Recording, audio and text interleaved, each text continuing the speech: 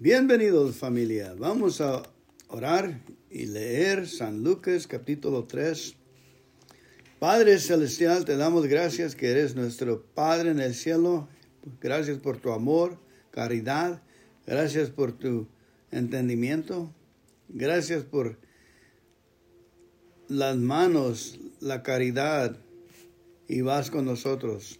Gracias por tu nombre y el nombre de tu Hijo Jesucristo. Y gracias por el Espíritu Santo. Estamos llenos de gozo y bien tranquilos por tu palabra y por tu amor que nos das. Gracias por el Espíritu Santo. Estamos listos a escuchar, oír de lo que nos dice hoy. Gracias por el capítulo de San Lucas, capítulo 3. Amén. En el año 15 del gobierno del emperador Tiberio, Poncio Pilato era gobernador de Judea. Herodes gobernaba en Galilea. Su hermano Felipe gobernaba en Iturea y Traconite. Y Lisanías gobernaba en Abilinia.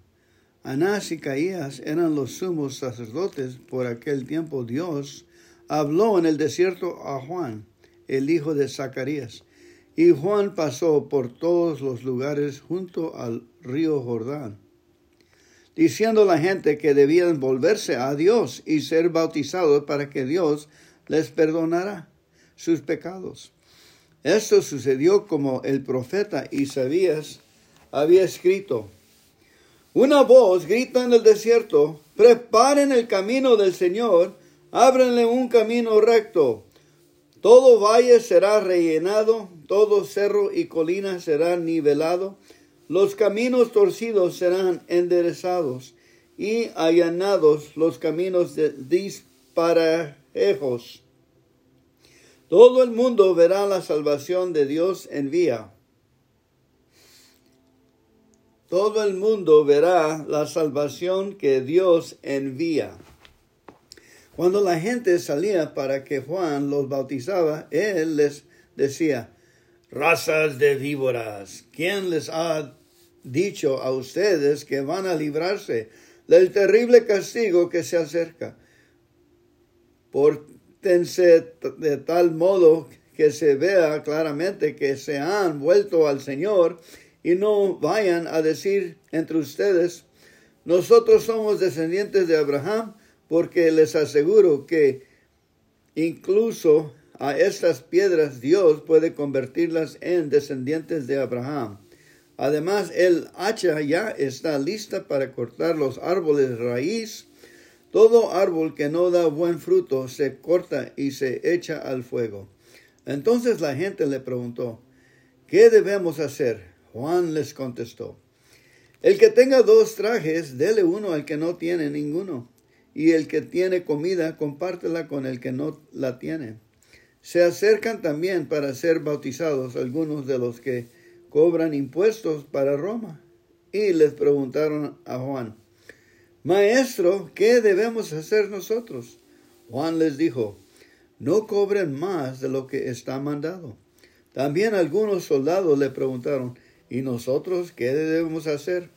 Les contestó: no le quiten nada a nadie, ni con amenazas, ni acusándolo de algo que no haya hecho, y confórmese con su sueldo.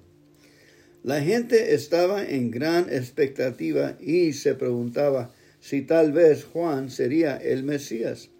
Pero Juan les dijo a todos: yo en verdad los bautizo con agua, pero viene uno que los bautizará con el Espíritu Santo y con fuego. Él es más poderoso que yo, que ni siquiera merezco desatarle la correa de sus sandalias. Trae su pala en la mano para limpiar el trigo y separarlo de la paja. Guardará el trigo en su granero, pero quemará la paja en el fuego que nunca se apagará. De este modo y con otros muchos consejos, Juan anunciaba las buenas noticias a la gente. Además reprendió a Herodes el gobernante, porque tenía por mujer a Herodías, la esposa de su hermano Felipe, y también por todo lo malo que había hecho. Pero Herodías, a todas sus malas acciones, añadió otra, metió a Juan en la cárcel. Sucedió que cuando Juan los estaba bautizando a todos, también Jesús fue bautizado. Y mientras oraba, el cielo se abrió y el Espíritu Santo bajó sobre él en forma visible como una paloma. Y se oyó una voz del cielo que decía: Tú eres mi Hijo amado, a quien he elegido. Jesús tenía unos 30 años cuando comenzó su actividad. Fue hijo, según se creía, de José. José fue hijo de Elí, que a su vez fue hijo de Matat, que fue hijo de Levi, que fue hijo de Melquí, que fue hijo de Hanna, que fue hijo de José, que fue hijo de Matatías, que fue hijo de Amós, que fue hijo de Nahum, que fue hijo de Esli, que fue hijo de Nagai, que fue hijo de Mat, que fue hijo de Matatías, que fue hijo de Semía, que fue hijo de Josec, que fue hijo de Judá, que fue hijo de Joanán, que fue hijo de Resa, que fue hijo de Zorobabel, que fue hijo de Salatiel, que fue hijo de Neri, que fue hijo de Melquí, que fue hijo de Adi, que fue hijo de Cosam, que fue hijo de Elmadam, que fue hijo de que fue hijo de Jesús, que fue hijo de Eliezer, que fue hijo de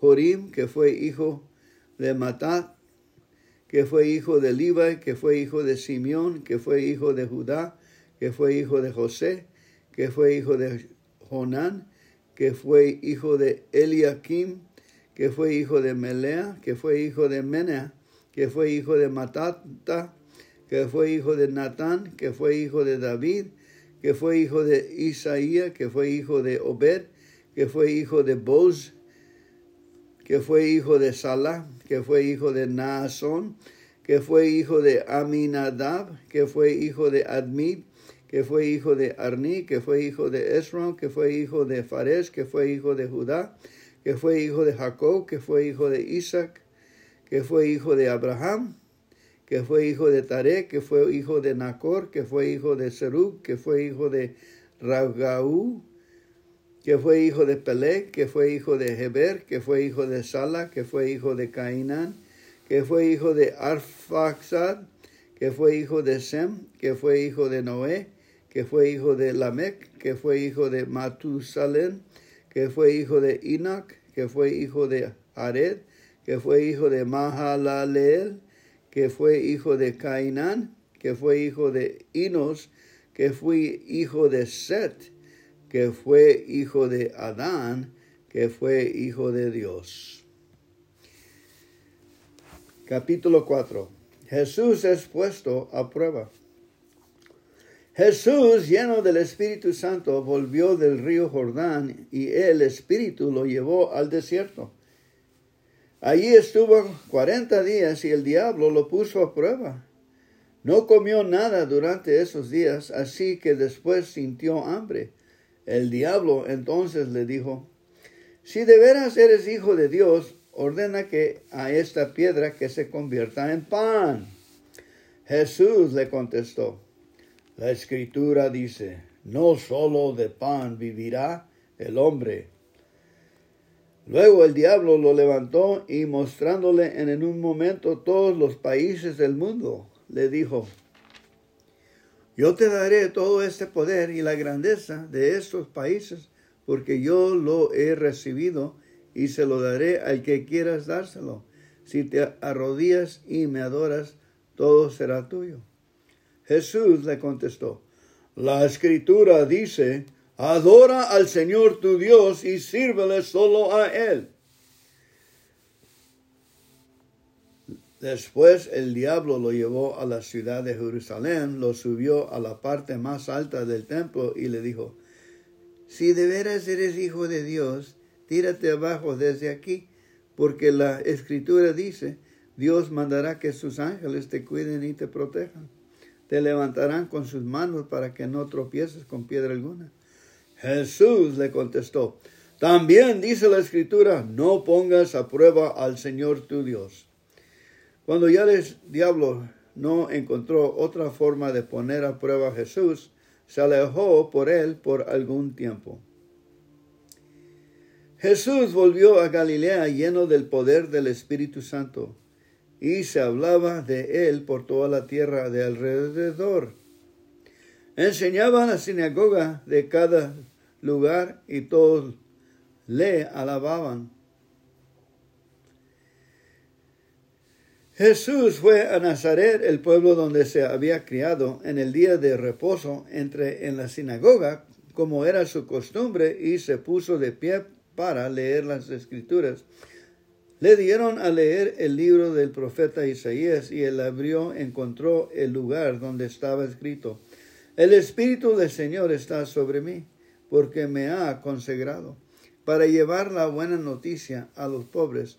Me ha enviado a anunciar libertad a los presos y dar vista a los ciegos y poner en libertad a los oprimidos y anunciar el año favorable del Señor. Luego Jesús cerró el libro, le dio el ayudante de la sinagoga y se sentó. Todos los que estaban allí seguían mirándole. Él comenzó a hablar diciendo, Hoy mismo se ha cumplido esta escritura delante de ustedes. Todos hablaban bien de Jesús y estaban admirados de la belleza de su palabra.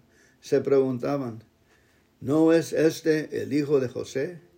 Jesús les respondió, seguramente ustedes me dirán este refrán, médico, cúrate a ti mismo, y además me dirán, lo que oímos que hiciste en Capernaum, hazlo también aquí en tu propia tierra. Y siguió diciendo, les aseguro que ningún profeta es bien recibido en su propia tierra. Verdaderamente había muchas viudas en Israel en tiempos del profeta Isaías, cuando no llovió durante 3 años y medio y hubo mucha hambre en todo el país. Por Elías no fue enviado a ninguna de las viudas israelitas, sino a una Sarepta, cerca de la ciudad de Sidón. También había en Israel muchos enfermos de lepra en tiempo del profeta Eliseo, pero no fue sanado ninguno de ellos, sino Naamán, que era de Siria. Al oír esto, todos los que estaban en la sinagoga se enojaron muchos, se levantaron y echaron del pueblo a Jesús, llevándolo a lo alto del monte sobre el cual el pueblo estaba construido, para arrojarle abajo desde ahí. Pero Jesús pasó por el medio de ellos y se fue.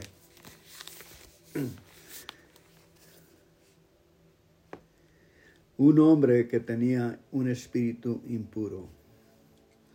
Jesús fue a Capernaum, un pueblo de Galilea, y en el día de reposo enseñaba a la gente, y la gente se admiraba de cómo les enseñaba, porque hablaba con plena autoridad. En la sinagoga había un hombre que tenía un demonio o espíritu impuro, el cual gritó con fuerza, déjanos, ¿por qué te metes con nosotros, Jesús de Nazaret? ¿Has venido a destruirnos? Yo te conozco y sé que eres el Santo de Dios. Jesús reprendió a aquel demonio, diciendo, cállate y deja a este hombre. Entonces el demonio arrojó al hombre al suelo delante de todos y salió de él sin hacerle ningún daño. Todos se asustaron y se decían unos a otros, ¿qué palabras son estas? Este hombre da órdenes con plena autoridad y poder a los espíritus impuros y los hace salir. Y se hablaba de Jesús por todos los lugares de la región. Jesús sana a la suegra de Simón Pedro. Jesús salió de la sinagoga y entró a la casa de Simón. La suegra de Simón estaba enferma, con mucha fiebre, y rogaron por ella a Jesús. Jesús se inclinó sobre ella y reprendió a la fiebre. Y la fiebre se le quitó. Al momento ella se levantó y comenzó a atenderlos. Jesús sana a muchos enfermos. Al ponerse el sol, todos los que tenían enfermos de diferentes enfermedades los llevaron a Jesús, y él puso las manos sobre cada uno de ellos y los sanó. De muchos enfermos también salieron demonios que gritaban: «Tú eres el Hijo de Dios». Pero Jesús reprendía a los demonios y no los dejaba hablar, porque sabían que él era el Mesías. Jesús anuncia el mensaje en las sinagogas.